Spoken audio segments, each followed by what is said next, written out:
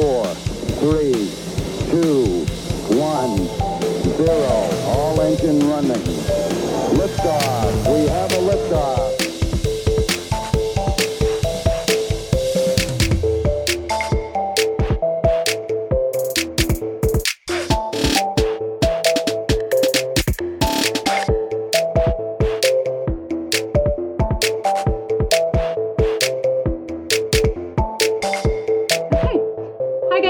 Psychic Babes. I'm your host, Kirsten Sandefur. Today we have two amazing guests. I want to welcome Mike and Rainbow from the Truth Seeker Forum and the YouTube channel Dimension Walking. Thanks, guys, for coming on today. It's a pleasure to have you. Yes. Thanks for being had. They're committed to the ongoing research and exploration of enlightened discussion of the paranormal. So they have a lot of interesting stories that you're going to see today are just actually phenomenal in areas that people haven't really done a whole lot of research in. So I think you're going to really be surprised with some of the discussions we're going to have today. So let's start off with, since you guys have such a varied background, explain a bit to both of your focus. Can you take that one? Sure. Well, I think for Michael and I, we have Michael figured out 50 years of experience in the paranormal field. And for me, I think everybody can relate to this. I was born into it from childhood, just experiences happening, the hauntings, the infamous, ghosts in the closet kind of thing, abductions, memories of the Greys, a lot of different things that happened just from, I think, being in a family that was generationally associated with abductions, even though they didn't know it. I found out later that I truly believe that many people in this field are generationally involved in, the alien agenda. Mm-hmm. So on my end, it was just being born into it and just dealing with it. So, with me, I'm a little bit more of a researcher, although I do believe I've been abducted. My kids have. They don't like to admit it, but they all have some really incredible experiences, alien beings of some sort. I mean, one of my oldest daughter, she would wake up at night and speaking completely different languages. She would talk about, hooded individuals at the end of her bed that would kind of communicate with her. My middle daughter, she tells a kind of a famous quick story in which she was very sick, stayed home from school. It was at middle school when we lived in Peachtree City, Georgia. And all of a sudden a ball of a small ball of light would come and completely scan her body. We can only assume it was checking to see if she was all right. Mm-hmm. My guess is they were, checking her out. And my other daughter, my youngest daughter, she talks very little bit about it, but she seems to shake her head up and down when she's listening to her other sisters talk about it. And my sisters had my older sister, she'd be my oldest sister because I have other sisters. Yeah. So anyway, she had out-of-body experiences when she was in Ireland. And she's a doctor, so we've done some pretty major research, abductee research in the Appalachian Mountains. And we both lived over in that corner of the country. And I did the UFO Forum in New Mexico, and we had guests from all over the world. And I worked for aerospace companies, did work for aerospace companies. Had the great privilege of talking to scientists and other engineers, et cetera, about the subject of UFOs, et cetera. So in all that, I've gained some pretty interesting knowledge of the field that I believe truly is connected. All this stuff that we talk about has connections to each other. Absolutely. I think it's important to note one thing that you kind of said. My parents did not do this, which was speak with me about the paranormal and things like that. I think it is so important to do that with kids so they understand what they're going through. Because I know with my daughter, who's woken up just terrified, in the middle of the night, when beings are taking her, it was like I didn't have this frame of reference that I really had to develop for her that was, not to scare her, but to give her enough information to understand what was happening and to not be afraid. And, yeah. I'm sorry, go ahead. No, it's, I'm wondering what your guys' experiences are with that, and how did you kind of teach your kids to be okay with it? Well, on my end, because of my experiences, my parents thought I had religious visions because they were devout Catholics. And so they thought that I was having, because I would sleepwalk and I would wake up screaming and talking about all these scary things happening to me. And because of, I was very lucky because when I was 19, I kind of went into the medicine way. I started studying with medicine men and women. And so I got a better understanding of what was going on. And so when I had my daughter, I was able to create a foundation for her so that when she did wake up and was scared, I could talk to her and talk her through it and help her understand that it wasn't something necessarily to be afraid of, because I was there and I understood what was going on. So she said, "Mommy, there's someone outside my window wanting to play with me, or someone's in my closet," or she would ask me questions about aliens and things that I knew she didn't hear from anyone else, because I didn't really talk about that when she was very young. So I would explain things to her like it's just a matter of fact thing, so that she's grown up with it as a matter of fact thing, nothing big deal. And I think that if then she's kind of had a normal life, and if we can do that for our kids, that's great. Yeah, and I think one of the things that I did basically the same thing with my kids. I pretty much normalized it as much as humanly possible. But during my years of talking to people, there was a period of time, and when I lived in Georgia, where people would come to me and say, "Hey, listen, my kid had this boogeyman or something in the closet," or little people would come, wee people would come and talk to them, and they made it into a big deal. And I said, "No, go back." And a lot of times I was very angry with the parents. I said, "Go back to them, tell them it's all right, talk to them about it, kind of leave it at a very normal type situation, engage them with it. And if they want to go and talk to these little people or whatever's in the closet, let them do it. It's not a big deal." It really wasn't. And, a lot of them come back, "Well, thank you." The kids were all excited about it. And now it's kind of like, "Oh, well, it's not a big deal. I'm not scared. I'm not afraid of it anymore. The kids aren't afraid of it." And the parents kind of had a little better understanding. It was a little tough for the parents, but the kids it was really easy for generally. If you kind of keep it normal, if you're all freaked out, they're going to be freaked out too. So the important thing was not freak out, just relax. Nothing bad's going to happen. These little creatures have been around for a very, very long time. They're going to be around for a very long time, and they're really not here to hurt anybody. Yeah. They're just not.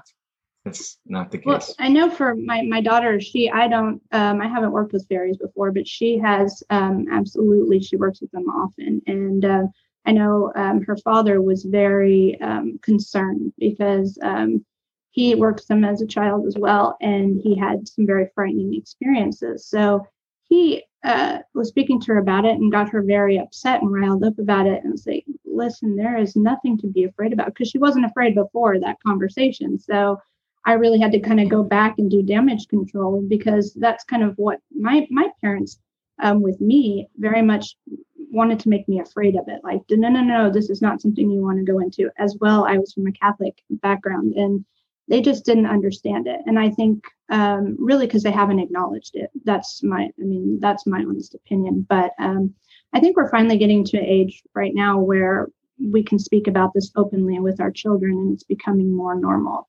So hopefully that's the way kind of things are going. But I want to ask you who or what introduced you to the kind of many worlds theory, and how did you guys learn about dimension jumping?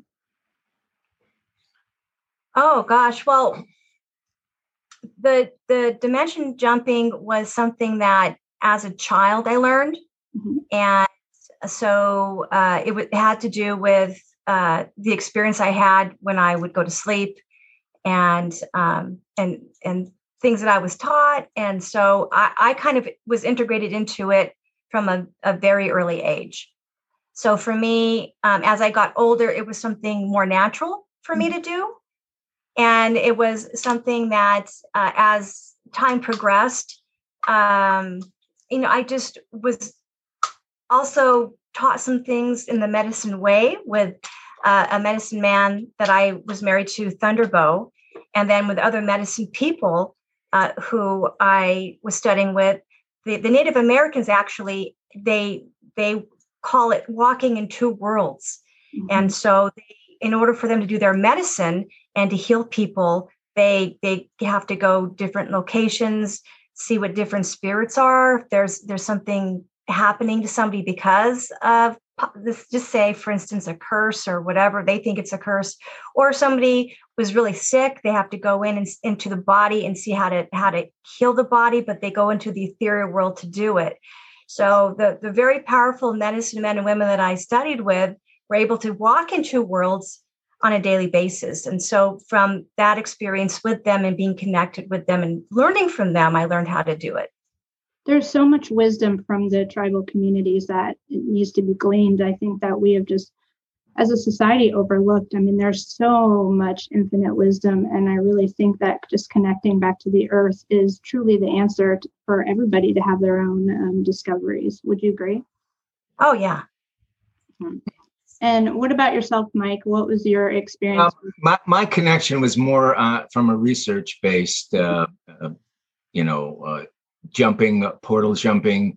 My story I kind of tell is the Al Bielek story, which probably about 10 years ago I had I'm sure there's a lot of people that do know who Al Bielek was or is. Well, he passed away. But Al was a guy. He was a scientist. He was quite a genius, PhD in physics.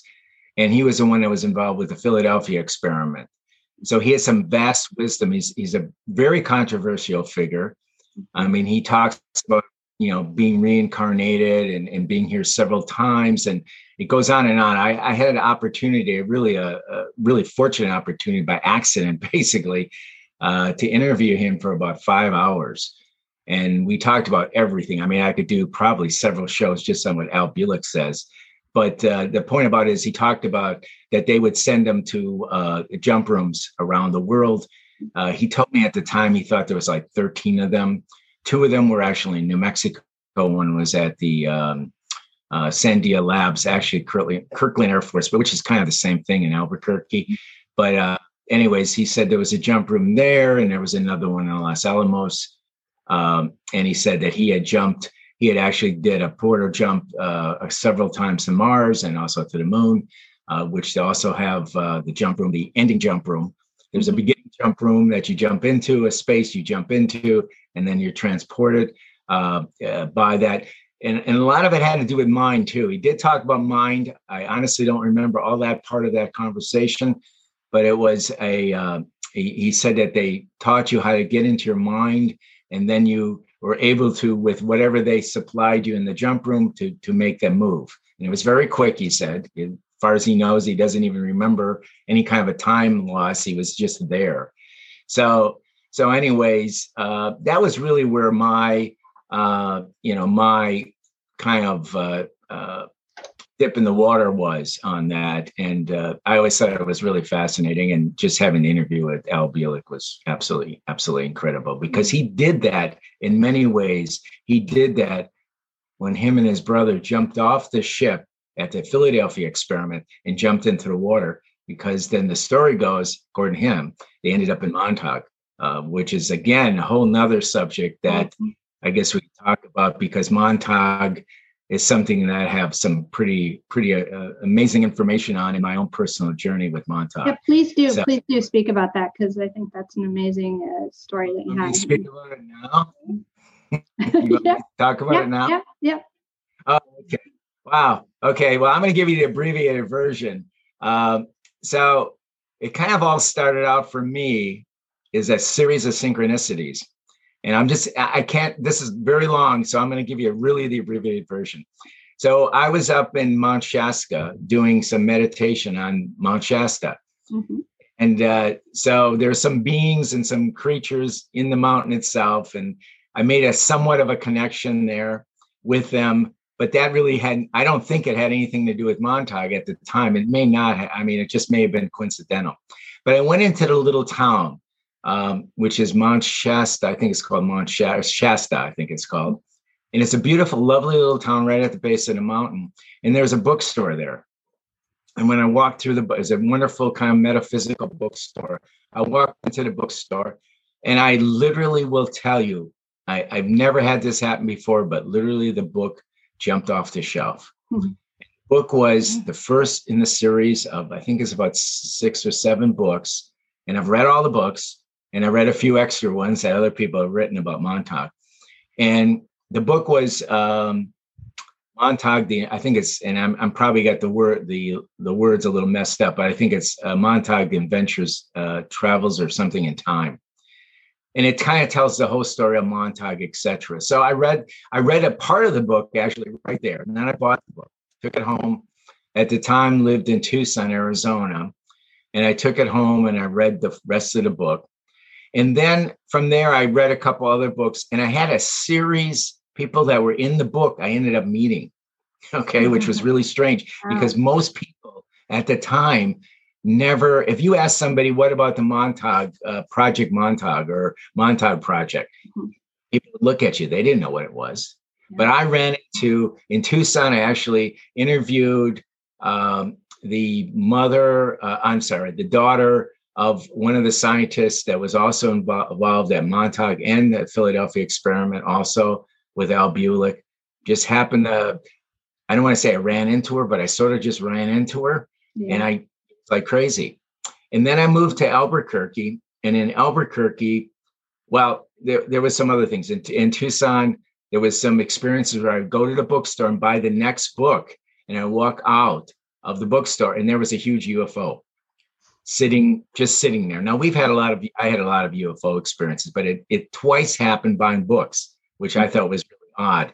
And then I moved to Albuquerque, and in Albuquerque, I met a person there, and I'm not going to name any names, a person there that actually interviewed or actually did hypnotherapy on what they call the Boys of Montauk. I don't know if you're familiar with it at all, Kirsten, but these were the people that were sent on the time machine into the future.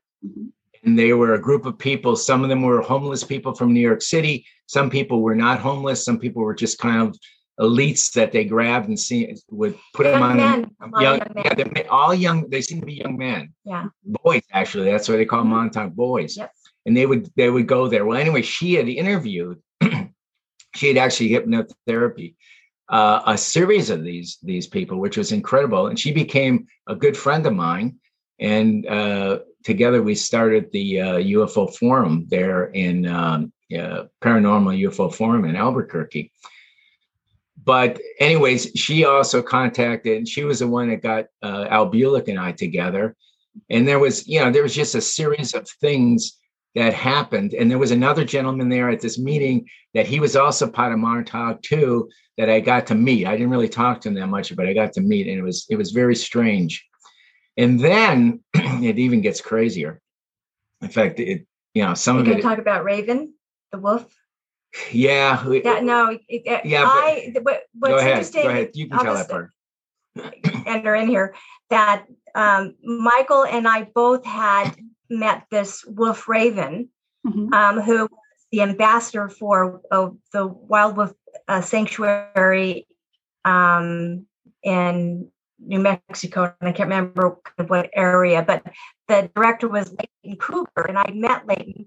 So Michael had met Leighton ahead of time too, which was really interesting. And we didn't know each other but one thing about Raven is he would always bring people together, and there was an experience with Raven and then Bulick, right? Well, yeah. Well, what happened was we're sitting there, and I'm talking to Al Bulick. And all of a sudden, we're all sitting there. We're all eating. We're eating in this living room. In a house. In a house. It's in a house. We're eating at this living. We have a little, tables in front of us, and we're all eating dinner, and we're talking. And all of a sudden, I look up, and there's this huge freaking wolf. I mean, it was huge, and it was, and we're sitting at our little tables, and here's this wolf. I mean, it's way above us. It's huge. Yeah, it's he's like a black-faced timber wolf. Is what he is. And it was. This thing is walking, and it's smelling our food. I don't know. Nobody knows where this wolf came from. It's like it came from a portal. It's the craziest thing. So this wolf is walking through there, and it's smelling us, looking at us, and walking. We're all like petrified there, looking. And it walks around the room, no problem, and walks out the door, and walks out of the room. And then this house. Wow. So then Leighton Cougar comes in, the guy that's the handler, and he introduced, and it was all cool and everything, but it was really strange. Because when you're in the presence of Al Bulick, you never knew what was going to happen. And the other thing that's so strange about this man, he's a narcoleptic. And so he is talking, in the middle of these very intense comments, and he falls asleep on you. It's the craziest thing. And then all of a sudden, everybody else keeps on talking. He's sleeping there. And all of a sudden he wakes up and he continues the conversation. So we all turn our heads and listen to him for a few more minutes. And then he falls asleep and we go talk to ourselves. And it's crazy. It was just, I get all excited just talking about it because it was so much fun. It was one of those experiences that you never expected would have happened on that particular day, because you just kind of, hey, somebody calls you up, come over and have a little meeting. We're having a movie crew over. We're talking about, holy crap, the whole thing is just incredible. Yeah. So anyways, that was sort of how Rainbow and I met indirectly, weirdly, because at the time we didn't know each other. Yeah, I was told about Michael, and then by Norio Hayakawa, and he's an amazing That's man. Another story. It's another story, but he was one of the first people to go to Area 51, that kind of thing. So anyways, so I go to the meeting because I heard there was a dog whisperer that was going to be at this meeting. And so Noria wanted me to meet Michael too. And so I walk into the meeting, and I've had Leighton and Raven in my house because I actually did a photo shoot with Raven at the sanctuary. Mm-hmm. And so I walk in, there's Raven, there's Leighton, and I'm like, what are you doing here? Because he's a wolf whisperer. I mean, this man is amazing. And he goes, I'm talking. And I'm like, he said there was a dog whisperer going to be talking here. And he's like, no, it's me. And so I knew Leighton, and Raven came over to me, and then we were just hanging. And then that's how I met Michael.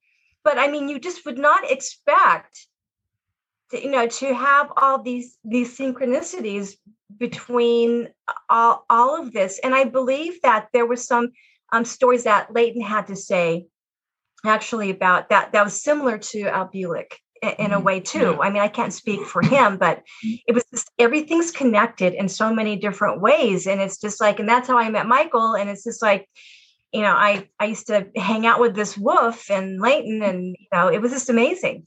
I've also had just real quick to throw in there, I've also had a pretty amazing wolf experience with my ex-husband and my daughter and his kids. A wolf, we were driving from California to Utah for a vacation, and we were, I think, just getting into Utah, and a wolf came out of the mountains down to the car and was just staring at me. And we're at this gas station, and people were like freaking out, like, what are they doing? They never come down, from the mountains. Like, this is absolutely nuts.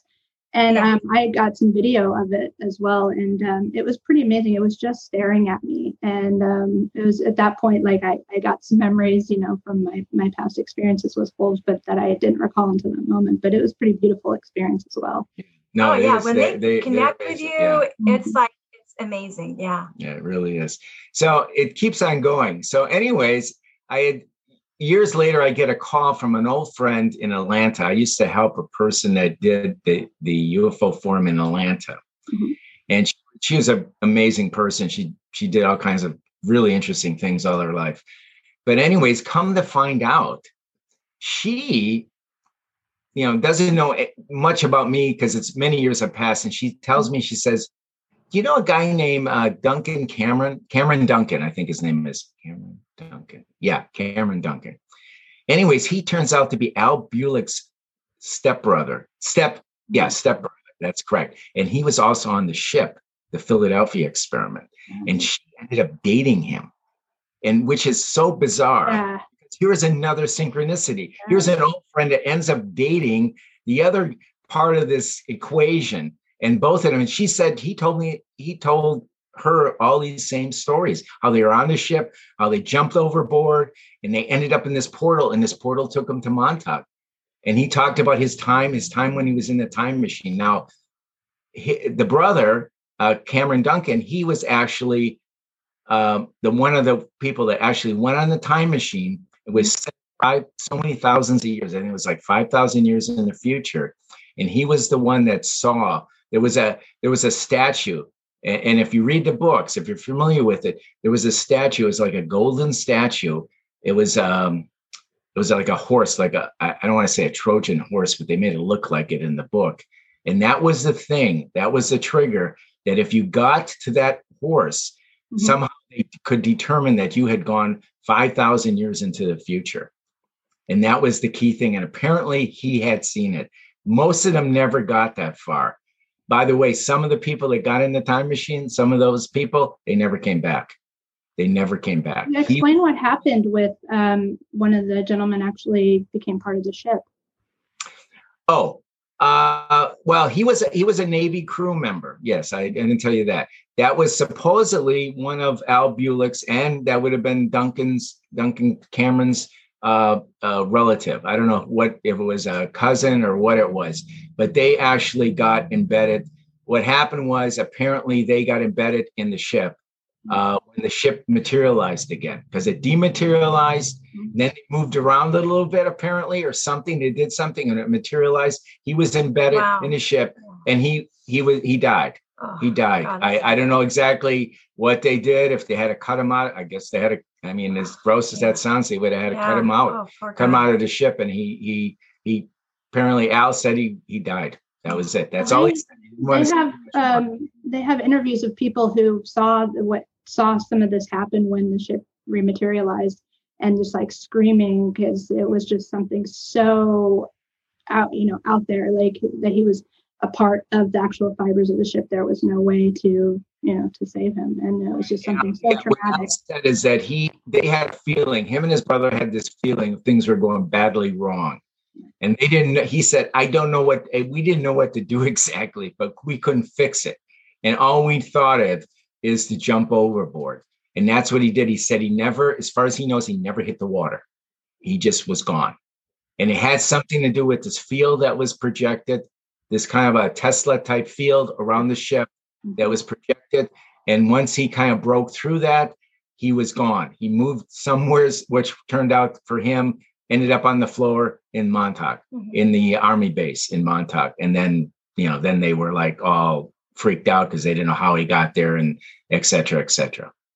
Wow, that's just an amazing story. I mean, for those that kind of think these concepts are so out there and that the government has no idea about things like this is really this shows you how not foreign concepts they are, and how they very much understand some of these things, and that they've experimented with them. And I still feel like our generation doesn't really know about what happened. Absolutely. Yeah. Have you actually either one of you jumped yourself before? I have not. I mean, I have, sometimes I talk about the other thing I kind of talk about a little bit is the Merkaba thing. And I know that you can travel using the Merkaba. I don't want to discuss exactly how, but again, like all this stuff, it's kind of dangerous unless you really know what you're doing, because you could end up someplace you don't want to be and you can't get back. So, like the gentleman in the ship, yeah. Sort of like the gentleman in the ship. Sure, absolutely. Well, and you don't know the rules and the guidelines to another dimension or location. Right, exactly. So when you are in the process of doing something like that, you have to take into consideration that, if you look at the Carlos Castaneda concept, that there's 48 laws to this reality, then you have to figure that wherever you're going may be similar but different. And so if that's the case, there's no preparation for that. So it's not something that you take lightly, and it's something that is not easy to process through.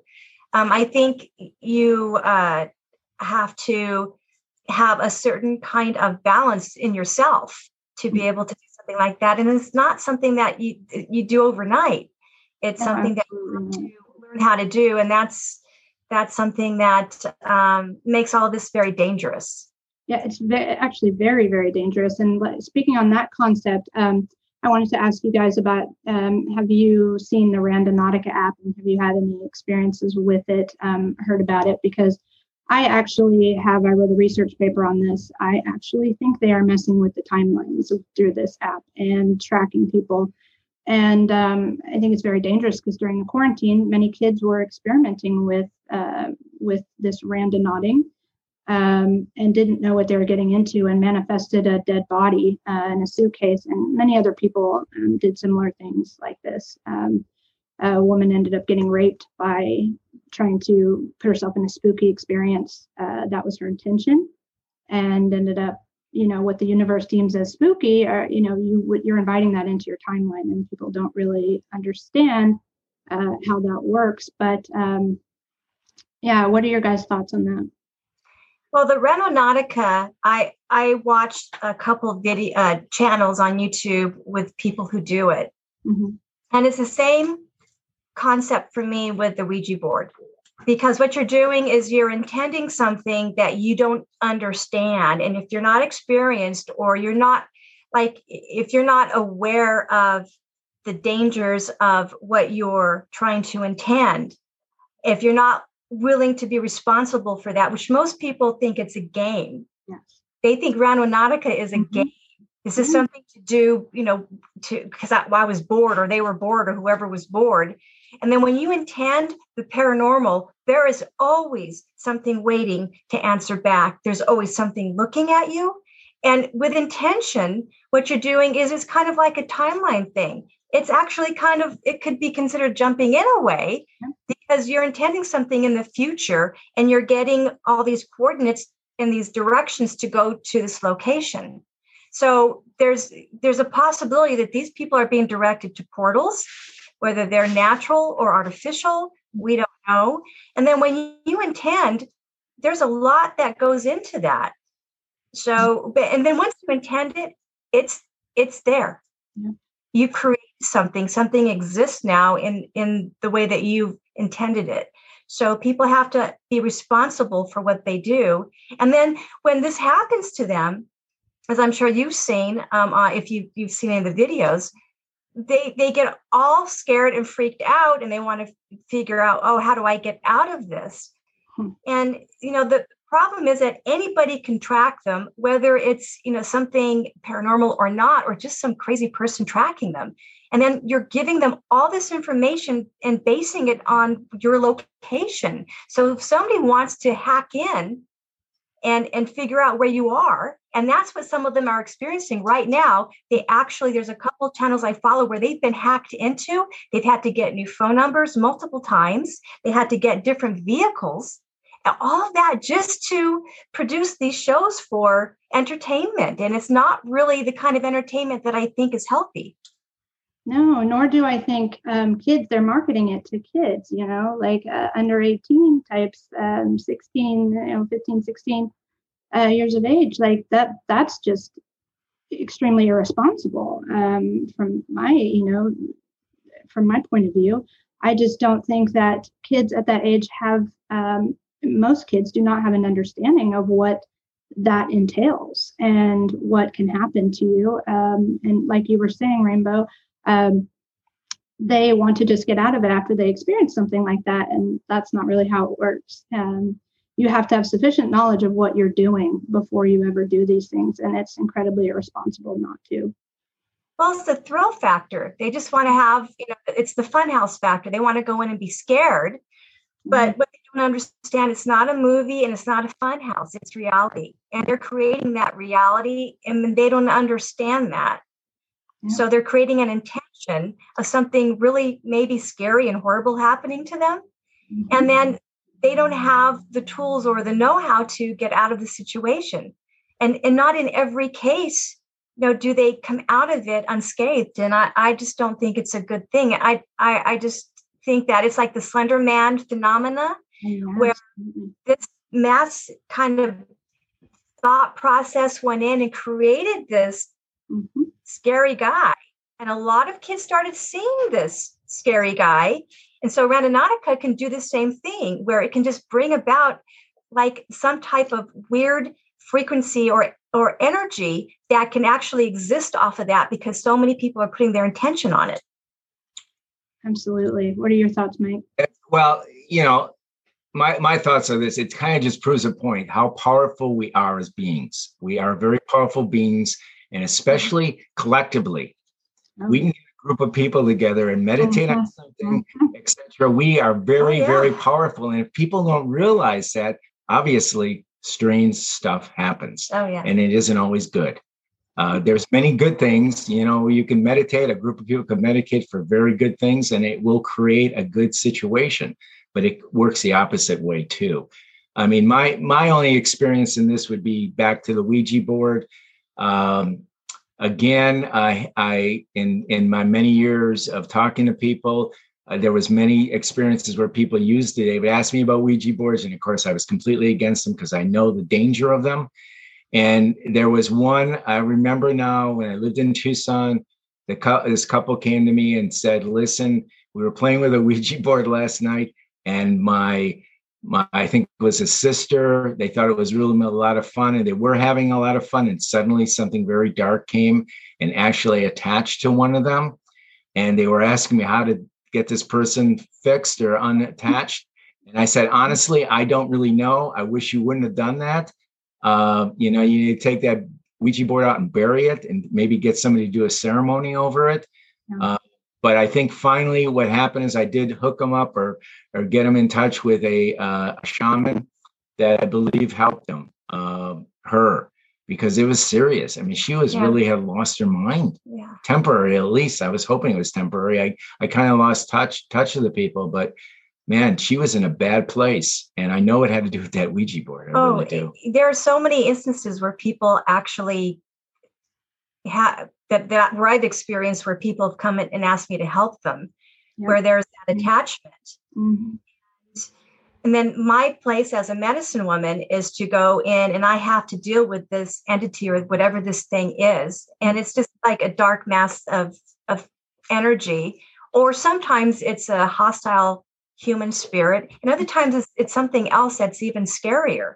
So what people need to understand is that and it's just the way that I feel about it is the Ouija board is kind of like scrying as well, because you can look in a mirror or you can look in water. I mean, and that's how they did it in the old days, and the Egyptians actually did a lot of scrying in water, but the Ouija board isn't really any different. The Victorians made it into a game, but you're basically looking into the unknown and asking questions, and anything can actually answer you back. And the difference between someone who's an amateur or just doing it for fun is that they don't understand that in the old days, when priests and priestesses would actually go in and do this kind of thing, they knew exactly who they were directing their intention to.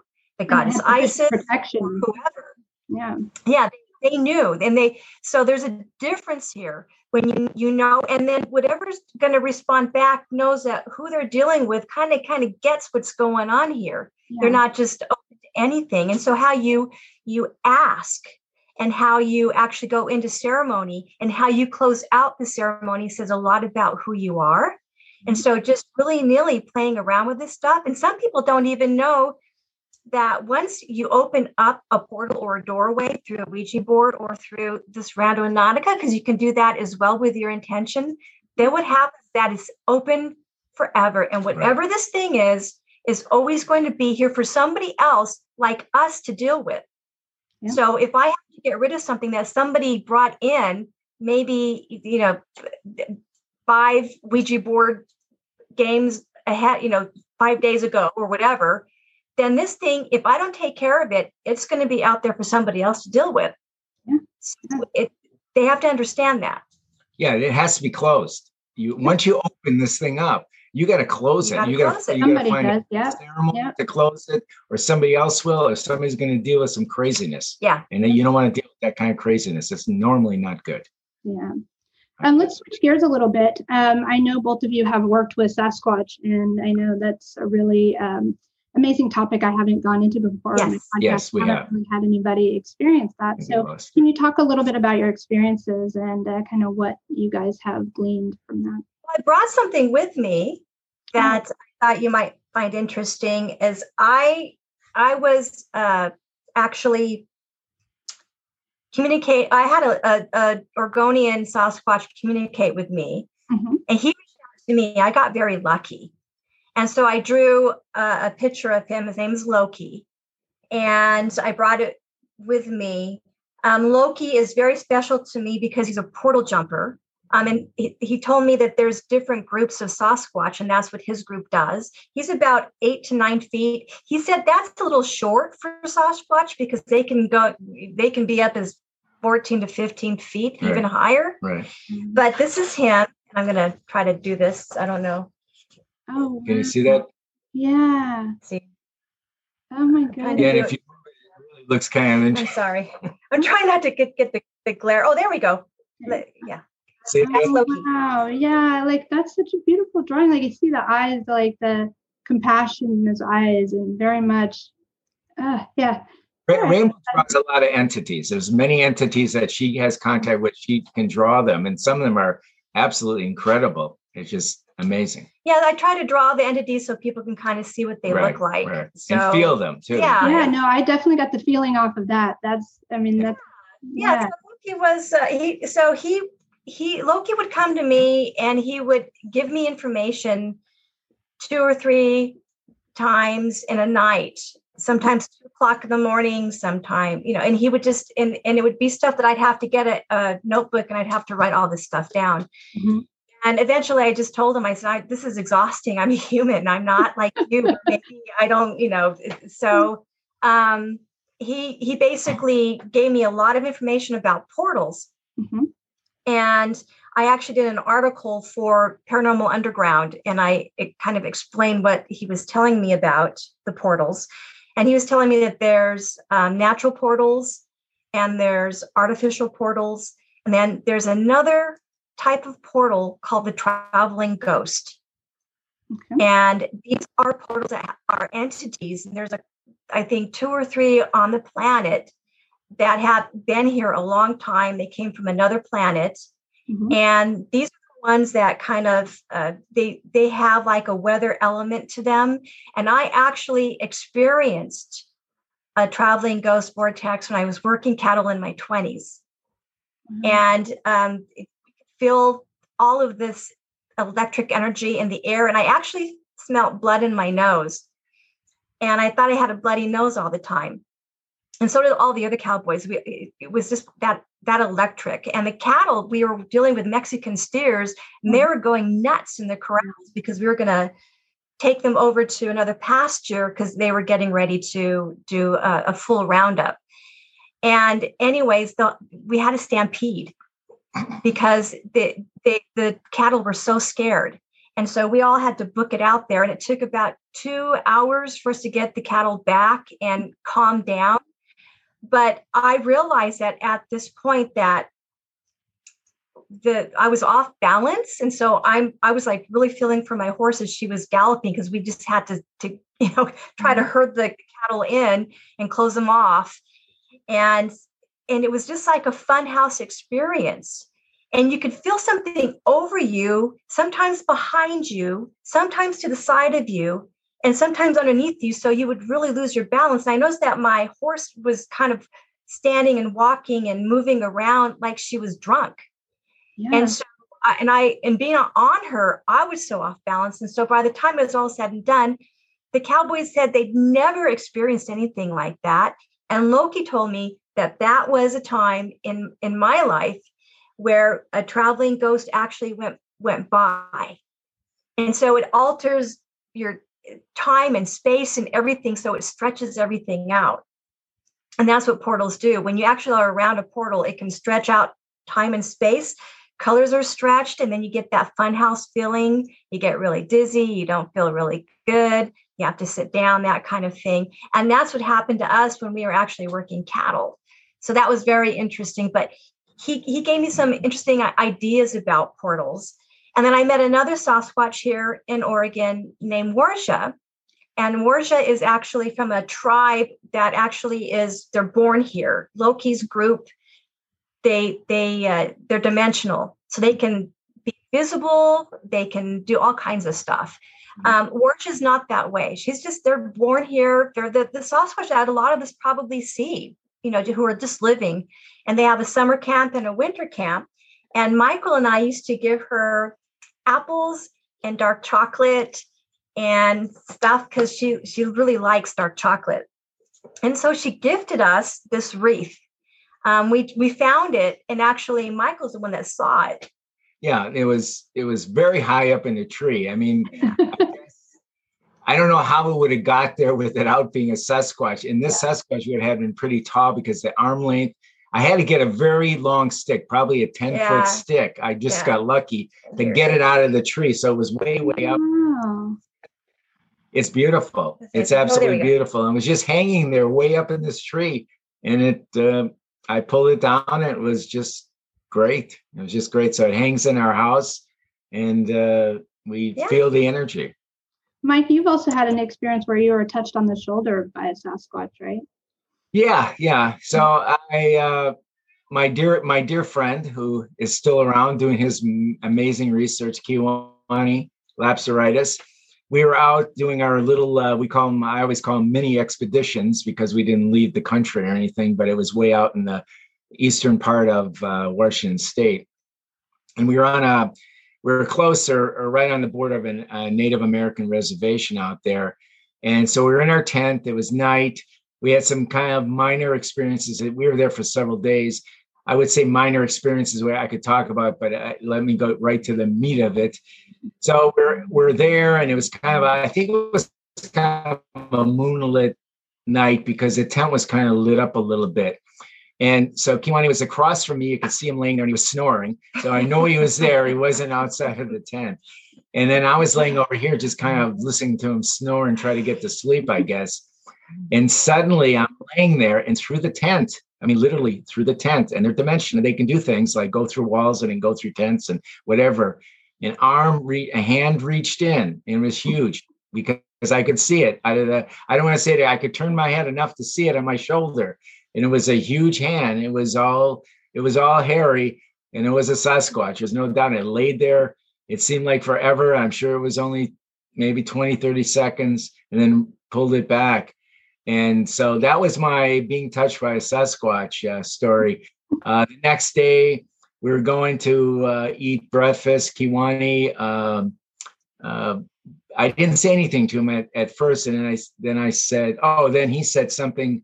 Because I was asking, I had gone on trips with him before. And besides, we did see a lot of footprints and we went into vortex. We had some really wonderful vortex experiences, but I never saw anything. I never visually saw anything. I actually, later on, I did get a long shot photo of it, which is on our website, but I never really saw anything. So I said, listen, give me the sign. Let me have something a little closer in. And sure enough, he communicates with him. And sure enough, this happened. And it was undeniable. So he confessed a little bit. He said, I talked to him. I asked him to do something. He said he didn't know what they were going to do, but he wasn't surprised at all something like that happened. So anyways, wow. That's and Rainbow, you communicate telepathically with Loki and with Warchpaw, right? Yes. They both, Loki actually first made contact with me when I was in the shower, which was very uncomfortable. But the water is a conduit. So of course it was obvious why that he was able to come through. And then what was really interesting with that is there was a lot of bangs and loud noises, so loud. And like, I'm not gonna say like bombs going off, like somebody crashed into something like a car. Mm-hmm. So I remember turning the water off a couple of times and looking out the window because I thought, oh God, there was a crash outside, but there wasn't. And the house shook a little bit, but I was like, what is going on here? And then that's when Loki came in. He said, he introduced himself and he said he was a Sasquatch. And I'm like looking around going, oh my God, I'm like, who is this? So, but then he actually came into Michael's, his daughter's house when I was here, mm-hmm. and actually showed himself to me. And he was in the doorway and he's crouching down a little bit. And so I did actually get to see him and spent quite a few hours talking with him. And that was and I really was sleeping cool. right next to her, so I wasn't really aware of anything, but this big Sasquatch was right in our room, so it was pretty incredible. And I was really scared. I mean, I'm not going to say that I wasn't. I mean, just because I've experienced the paranormal all my life doesn't mean when things actually happen, I don't get scared. And I'm like, I had the covers going, oh my God, but then he calmed me down. He's a lovely Sasquatch. He's pretty amazing. He's very stern with me, though. He told me that I was very scattered, and that I needed to kind of pull myself in and really kind of, I guess, do more meditation or refocus myself. He said, because as a human, I was very scattered, and I'm like, okay, I'm sorry. And Marsha's much more. She's very female, very compassionate. Not that he's not, but she's just very loving, and then just she wants to make sure I'm okay. And I was very concerned about her when we had the fires here. Yeah, we had really horrific fires last year, and we were actually evacuated for 4 days from our home. And so I know that all the fires affect Sasquatch, because they have to then move to new locations, and that's not always easy. But it was pretty scary for all of us. Yeah. But I think she's fine. We actually did try to go to the location where we were doing a lot of our research, and we're not going to be allowed to go out that direction for another year. They've had the highway closed for a year. Yeah, there's no way to really get around that because it's really closed. I have a question. What really is going to happen to most of the Sasquatch with them cutting down the forests and really kind of, just moving more people in that area? Did you ever ask? Well, the interesting thing about that's a good question. I think there's plenty of forest, to be honest with you. They can move to different places. But the interesting thing about Sasquatch, especially the ones that are dimensional, and they seem to be everywhere. Yeah. I had friends, and Kiwani was an example. When he lived in Tucson, that's where I met him in Tucson. He talked about, in his house in the city of Tucson, it materialized right in there. I don't think there's an issue per se. I think most of them love being in forested areas because they're isolated. They love the forest. I think there's a concentration there, but that doesn't mean they don't pop up and anywhere else. It's just like any alien or anything else. They'll pop up in the middle of New York City, There's a connection with Sasquatch and humans. We're very connected to each other. So I don't think that just my feeling on it, that Sasquatch minds people coming in. I think that what they mind is their intention. And they don't want to be harmed any more than we want to be harmed. They want to be left alone just like we do. There shouldn't be any research done on Sasquatch body. I'm sorry, I don't agree with that at all. That's absolutely horrible. Would any human? Would we want another alien species coming here and saying, "Oh, let's take humans and experiment on them"? Well, we know that that's been going on, and we don't like it one bit. So why would we do to somebody, another being, what we don't want done to us, but is done? Why not just break that chain and just allow them to be who they are? And I think they would come around to more people if they understood that they're not going to hurt them. But if you have researchers and Sasquatch hunters who are going out there and wanting to find them and whatnot, they're not going to appear and they're not going to come around. And they can be involved for a lifetime and they will never see a Sasquatch because they're not going to come around that kind of mindset. That's a very, very important point, I think, to note, is that you're right. These people will not ever, that's their intention, is to have a Sasquatch experience. Well, you might want to work on doing some inner work and understanding what you're trying to achieve, because you're never going to get lucky and experience something as beautiful as you guys have. I haven't myself experienced that yet, but I can see from both of your faces that it's been a very beautiful relationship that you've been able to develop with them. Yes. Yeah, and it all has to do with respect. I think respect is really important. Yeah, so I definitely would agree. Let's kind of switch switch again, if you don't mind, and let's speak a little bit about your experiences with the Black-Eyed Children, because I know this is something I often get people asking about, and I haven't really run into anybody that's had any experiences. So if you could talk about that a little bit and what. Well, I don't allow them to come to our house. For good reason.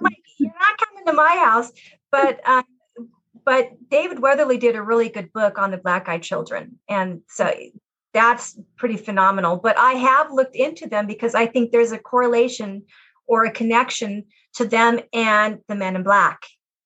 And that's in the men and women in Black, there's women in Black too. So I think there's a connection between the two. Now, the one thing that I find very interesting about the Black-Eyed Kids is that they have to be invited in like a vampire.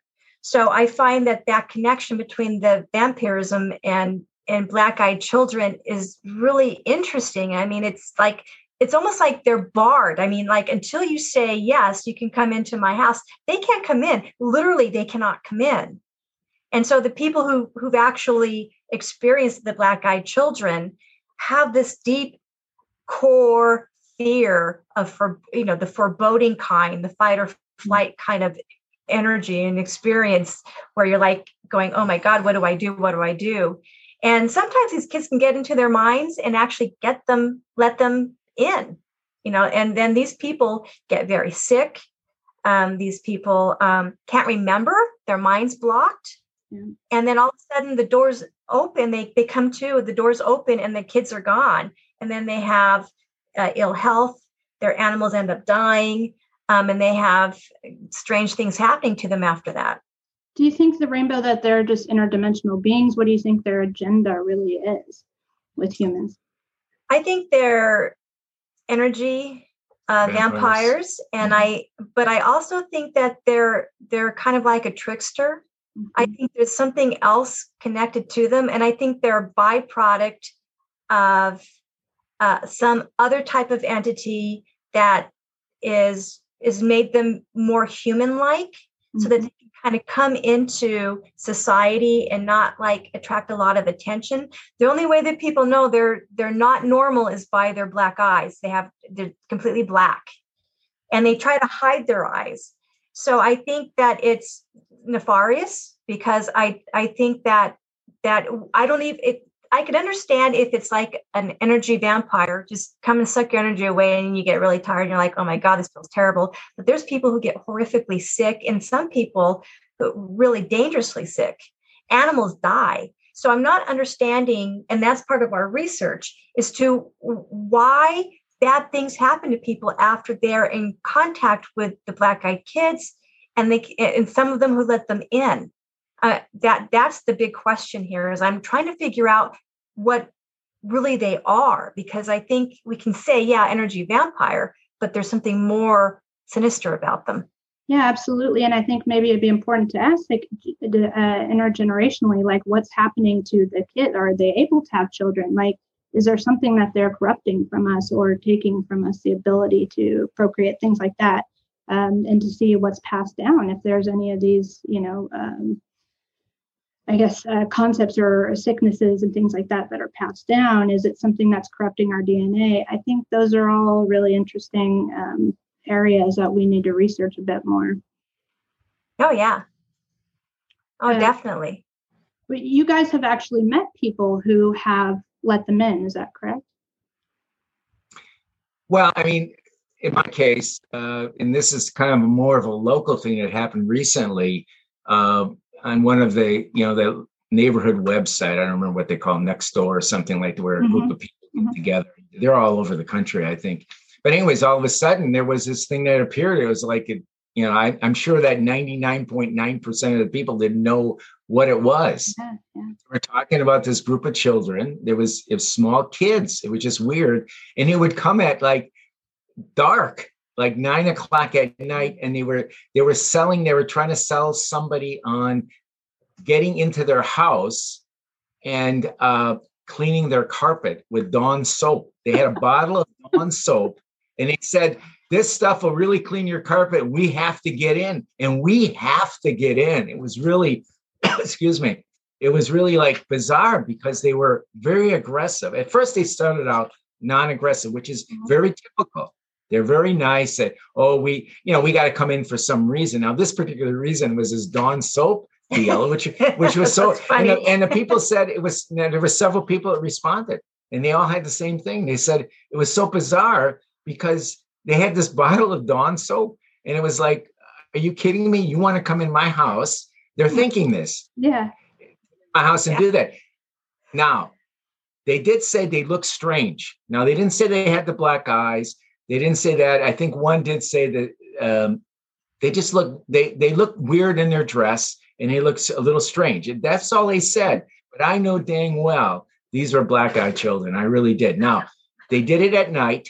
So, if it was dark, if the light at the porch was not real bright, they're not going to see those dark eyes, right? They could hear their voices, but they couldn't see their eyes. So maybe that's another reason it happens. Yeah. But they also said, why did they come at, forgetting about all this other stuff? It was dark, 9 o'clock, and they want to come in our house. And they were very aggressive. Several of them, I think, out of 2 of them, I think one talked to them for a while.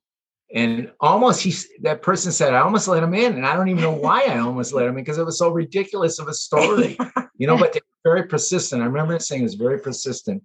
And then they remember the one guy said something about them walking back, and there was a car there waiting for them. And they jumped in the car and they were gone and they never saw him again. Yeah. But, I knew in my heart what was going on, but I really, I try to individually contact those people, but they never would.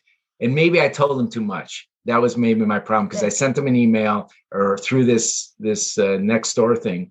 And I said, I'm a researcher. This was kind of interesting, these kids that came to your door, and I probably spooked them. Yeah. So I didn't get a chance to, which is unfortunate. I mean, if it would have been a neighbor or somebody that came to me and told me the story, well, it's different. You kind of know who this person is, right? That relationship. Yeah. Because one of the things I find out is that all my years of doing research, and I've been in the logistics field and et cetera, it seems like whenever you build your relationship up with people, that's when they start telling you things of their past. Yeah. And what I found out over all my years, most everybody that I have personally come in contact, if I sit with them or talk to them, they all had some experiences of some sort. Now, that doesn't mean alien. It may be aliens. It could be black-eyed children. It could be men in black. It could be we people. I can go on. Angels, fairies. Yeah. Something has always touched them in some way.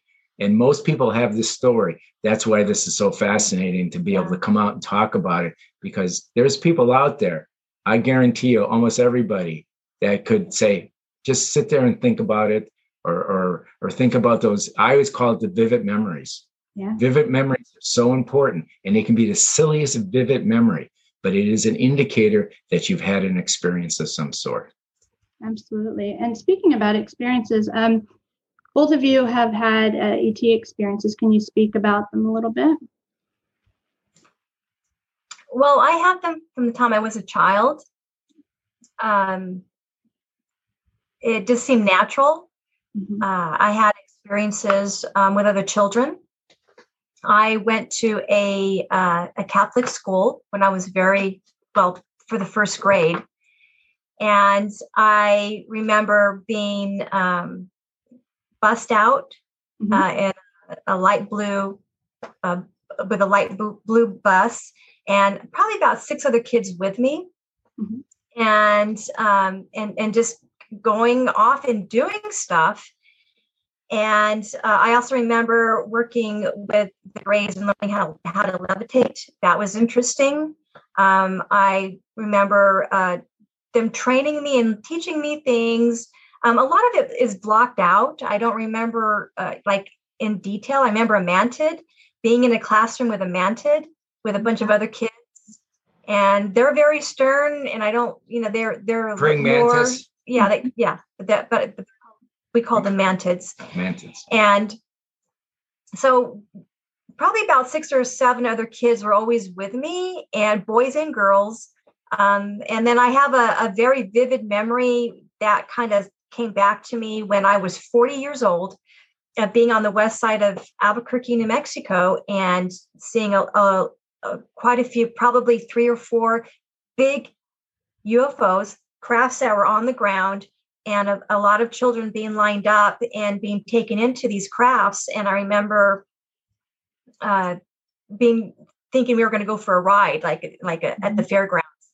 And a mantid was in front of me, and he said, "No, the children are being taken. They're not coming back." And I remember I froze, and I was in terror that they were going to pick me and take me, and they didn't. But there was a little boy who was a couple of years older than me, who I had a little crush on, and they actually did pick him to go. And it was horrible, because I thought, oh my God, he's not coming back. And he was excited. He thought he was going to go. And maybe he thought he was going to come back.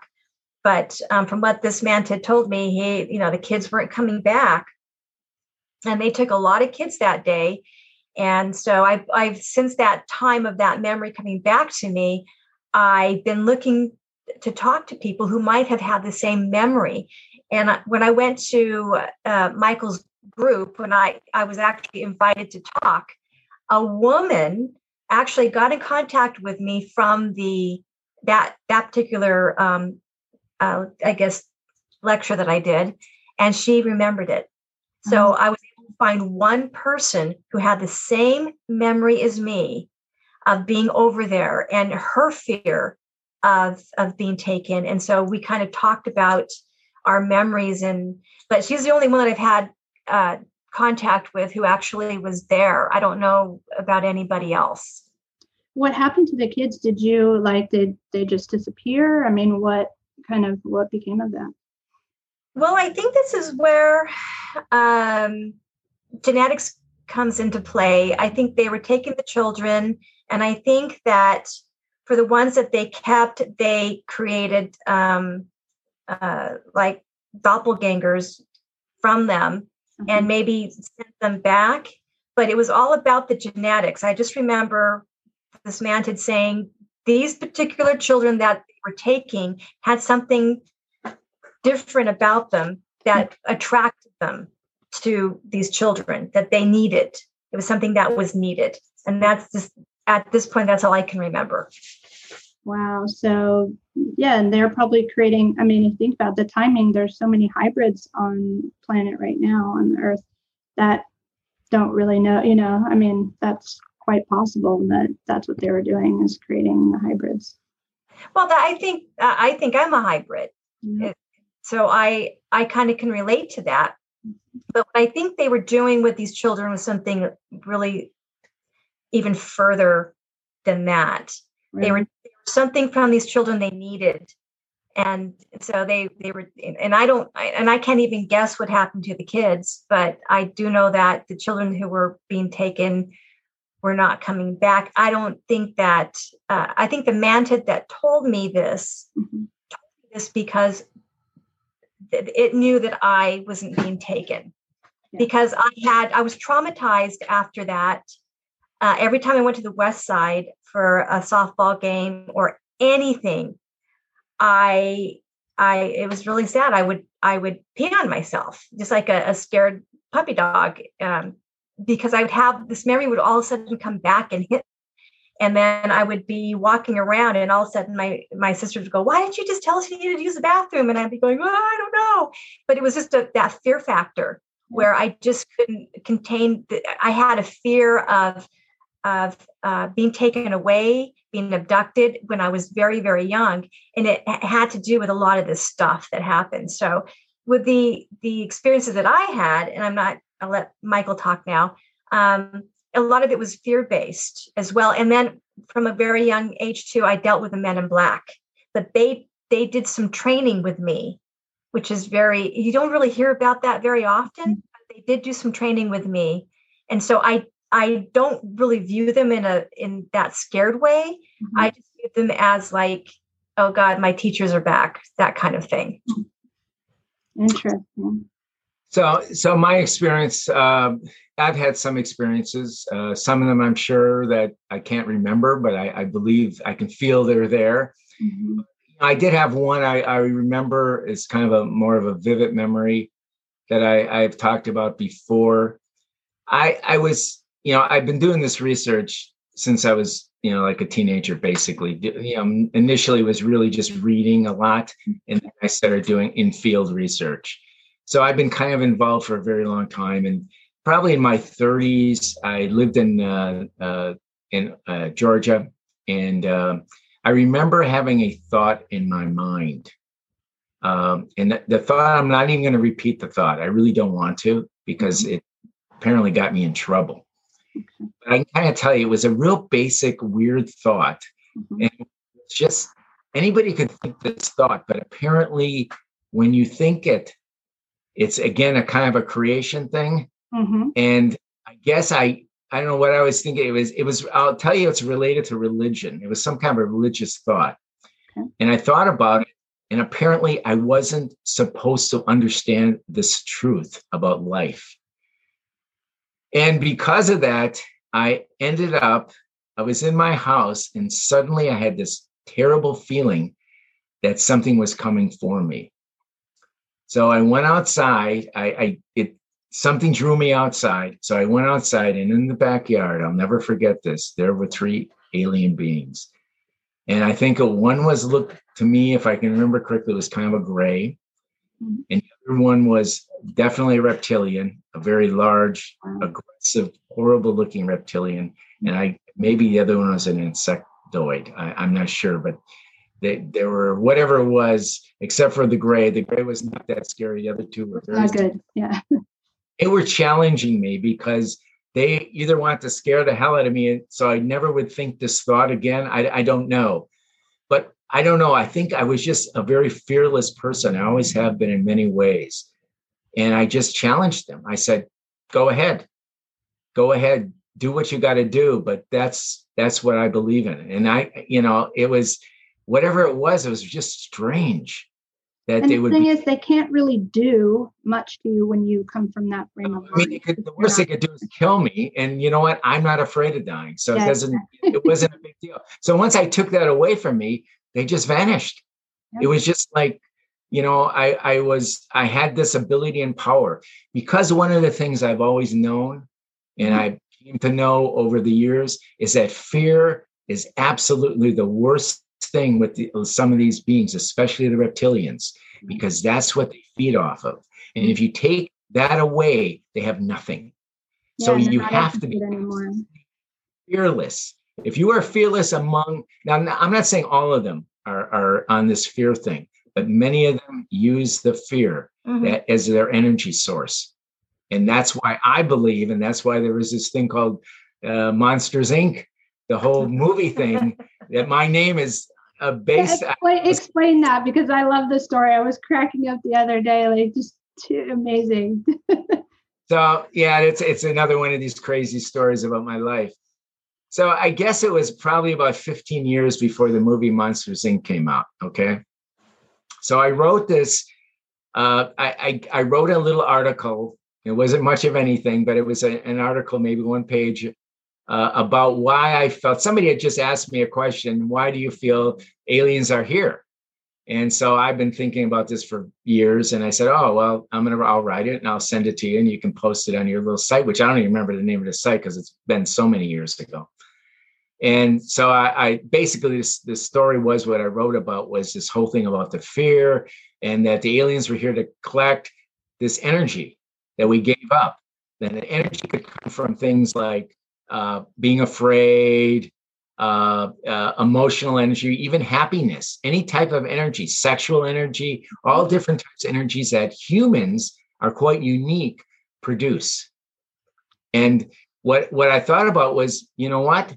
If these aliens are here and among us, they could be creating wars. They could be creating all this stuff that has this extremely intense energy, right? Yeah. So you have even more of this stuff to collect. So they're here collecting as much as they can. And if you remember in the movie Monsters, that's what they do. They ended up having these little cylinders that they suck this kid screaming and all kinds of stuff. They suck it and they keep it, and then they use it for whatever they use it for, right? So that's what cool, yeah. Mm-hmm. I probably wouldn't have thought too much more about it, even if the movie came out, or the movie did come out, of course. But then when my name was there, and my name basically is the main character, and is said more than any other name in any other movie ever made. It was so weird. I mean, I just couldn't believe it. The synchronicity was way crazy over the top.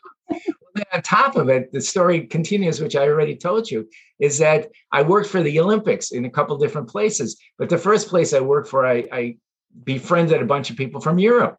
The second place, which was in Utah, I did that Olympics. And those people in Europe who weren't really at the games at the time, the second time, they'd come to one and then they go back to Europe.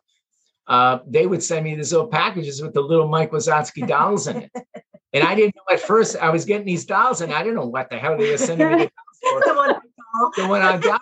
And come to find out, Kirsten, the movie released in Europe first. And they saw it, and they saw my name, and they got all excited. Oh my God, I know this guy, right? And so they didn't know the background story at all. And that made me even more crazy. So they get these dolls, and I'm looking, I don't know what the heck they are. Somebody sent me a freaking doll. I don't know. I'm putting it aside. I got 3 of these things. Finally, I decided, I got to call somebody. So I finally got a hold of one of the guys. In fact, I think that one of the guys ended up coming to the games in Salt Lake City later on. He was kind of a latecomer. I think. So he was doing some work there, doing something. And he says, "Oh yeah, did you get my doll I sent you?" And I said, "Yeah, I got the doll. What the hell is it?" So anyway, so he tells me the story, and I'm starting to get a little freaked out because I'm starting to put all this together. Here's my name. Here's this. Holy crap, you know? So anyways, that's kind of the story. And it's still kind of an anomaly. Oh, there's more. Wait, there's more to the story. So anyways, I'm a logistics guy. So I happen to end up working for Disney. In one of their warehouse. I did work for Disney. When I worked for Disney, I didn't work for Disney, but I did contract work for Disney. So anyways, I'm there and they hear my name and they grab me and they're touring me around. Some guy came from some head guy for their logistics. He's touring me around the warehouse and he's picking up the dolls. Oh, here's Mike Wazowski, a real Mike Wazowski. Here's the doll. And he's going like freaking out. And I'm just embarrassed as hell because they're touring me around. Like they found Imagine the look on your face. Like, so anyways, that's my story and I'm sticking to it. Oh, I just love that. That's absolutely hilarious. I can just picture the look on your face. Like, what is going on here? I know. There's some alternate dimension. That was the connection between me and these dolls, you know, it's crazy. Well, I think on that note, we'll wrap up. That was definitely that was one that people can laugh about. That was perfect. Yeah. But thank you guys so much. It was wonderful having you on, and obviously we're going to keep in touch, and we'll have to have you back. And yeah, it's been great. Thank you so much. Okay. Thank you so much. Thank you.